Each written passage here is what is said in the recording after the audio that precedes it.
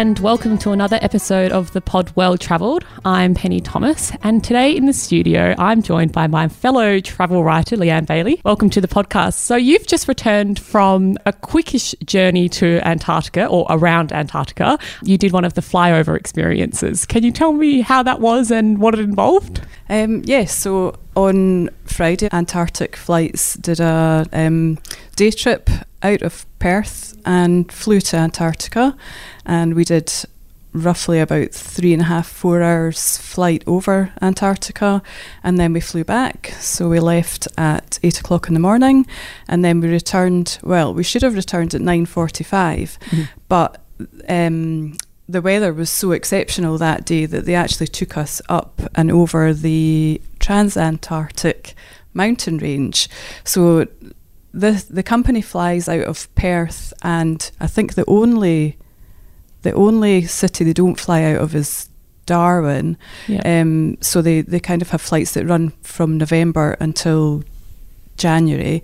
And apparently the Perth one, because that's the furthest away, they don't normally get to go into the interior. So they were very excited on board when they discovered that the pilot was going to take us over the mountains. Great. So it ended up that the flight was longer than it should have been, so we didn't return until about 11 o'clock p.m. Okay, wow. So that was extended quite a bit. But how were the mountains? Yeah, I mean, it was pretty spectacular, and the plane goes down fairly low. I think it's 2,000 feet above ground level. Okay. So that sounds like a long distance, doesn't it? But you feel like you're fairly close to the mountains. You could see quite a good definition in the ground below. So yeah, it was quite spectacular. And what was the actual plane like that you were on? Well, it was a Dreamliner 787. I was in premium economy, so I had a pretty comfortable ride. Yeah, there was plenty of space and very good service. I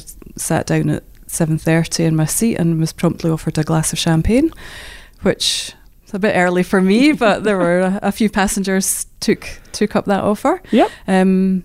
Lovely service the whole way through. It was a Qantas cabin crew, and they were very hard working. They were up and down with food and drink the whole way through. So, and it was fully booked, the plane. Would they go without it being fully booked? I don't know whether they would. I think it was fully booked. It was a full flight. I think it holds about 360 passengers. So they would have been busy, the crew on board. Yeah, yes. But there's also other people on board sort of explaining what you're looking at and talking through the landscape that you're flying over? Yeah, so they have the Antarctic flight staff are on board, and they're very helpful and will answer questions if they know the answers. And then there was further experts on board, so people that had worked in Antarctica and done several explorations, and they were very knowledgeable. So I think that was one of the highlights for me, was the amount of knowledge that was on board and how much information that they shared. Things that you don't think about as well. You kind of think of Antarctica as being this big white sort of amazing continent, but to actually know about what people do when they're living there. One of the things they were saying was that they have a snow melter that they use to top up their drinking water. Right, that makes a lot of sense, I guess. Yeah, if you're getting some fresh snow. That's right. And also, the supplies that are brought out to them. They managed to contact one of the stations on Antarctica while we were there and spoke to 3 of the staff members. And they were talking about getting the supplies out to them, that they're delivered twice a year. One is a sort of major delivery, and they had just had delivery of 400 tons of food, water, fuel and equipment, which took them 5 to 6 days to unload from the ship. Wow, mammoth. Yeah, you'd hope they wouldn't forget anything that you really wanted as well if you put it on the shopping list. It's a long way to go, and it's a long wait time as well. So you got on the plane, and then, sorry, how long was it from Perth until you got to really see some of the landmass? We left at 8 o'clock, and it was about 1:30 when we were over land. Yeah. So it is a long flight. Yeah.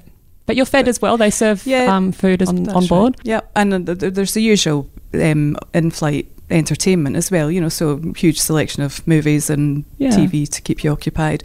But on the journey out there, the experts were talking every now and again, so there was a lot going on. It wasn't just like you were just sitting there waiting for it to happen. You were kind of entertained most of the way over there. Yeah, nice. And I think you were saying that there were some sort of families also on board. There were some people on their own, and then maybe some people that were travelling together. So it seems like one of these experiences that people might have as a gift or something like that, or like a bucket list trip. Was it worthwhile for you? I guess, can we run through the cost of how much it is and it's worth it? Sure. So the flight kind of caters for a lot of budgets. There's 6 seating classes, so it starts from 1,200, 1,300 I think for the basic seat, which is in the middle of the plane.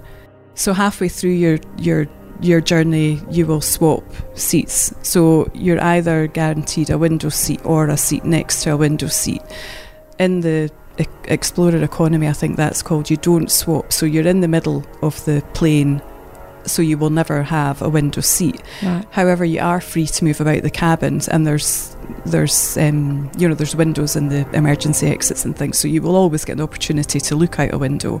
And people that are sitting in window seats are up and down as well, so you get the opportunity to do that, ranging up to deluxe business class, which is $8,000. That's obviously the best seat in the house and with the best view and the highest level of comfort. I was in premium economy, that was $4,000 for that seat.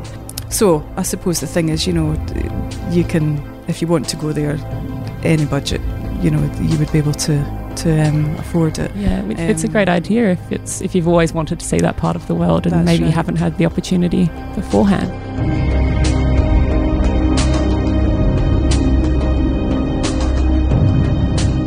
What about some likes and dislikes from the whole experience? Do you have anything that you can think of and mention? Well, likes, I think the best part of it for me was the wealth of knowledge that was shared on board. That was a sort of fascinating insight into life on Antarctica. The scenery, obviously, I mean, it's like nothing that you've seen. I mean, you'll know yourself because you're just back from Antarctica. Yeah. I've obviously seen it from a different angle than you. You were up close and personal, but to see the glaciers and the sea ice and just the colours are the stark contrast of that bright white and the dark blue, and then the sky, because the sky was clear for most of the journey. So the scenery is amazing. I don't think I've got any dislikes as such. Where I was sitting in premium economy, we were over the wing, so the view was slightly obstructed. But as I say, you could move about the cabin. We had a window that we could look out of in the galley, which you got the best view. You could see directly below, because when you're sitting over the wing, the view below is slightly obstructed. But when you book your seat, it clearly states whether there's an obstructed view or not. So you would have to pick your seat carefully. I think the sort of gain there was that the service and the comfort for that long flight being in premium economy was probably worth not having the best view. And like you said, you can get up and peer through the different windows in the sort of emergency exit areas as well. So that's right. Yeah, and you got lots of photos, which is great. Yes. And I was also just wondering, was there any turbulence or anything like that? Because the flight is manoeuvring in a different sort of path that maybe it usually would. No, actually. At one spot, I mentioned that we went further inland than usually do because of the clear skies. The weather changed quite quickly and some clouds started coming over, and so the pilot did what he called a U-turn. It wasn't a sharp U-turn, we didn't feel it, but you could feel when the clouds came in, you could feel it got a little bit bumpy, but then he changed directions. There were quite a few sharp turns because they were trying to make sure that both sides of the plane got the same view, so they would tell you something was happening out the right hand side, and then they said, well, turn round and then the people on the left will see it.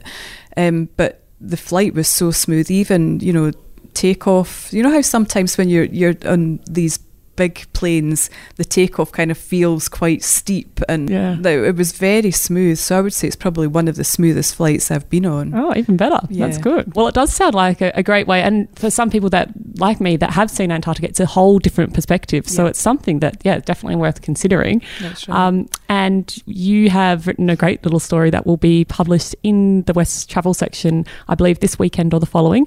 And everything else is usually uploaded online at thewest.com.au/travel. So you can take a look at Leanne's stories up online or in the paper. Thank you for joining me today, Leanne. That was great. Thank you for having me.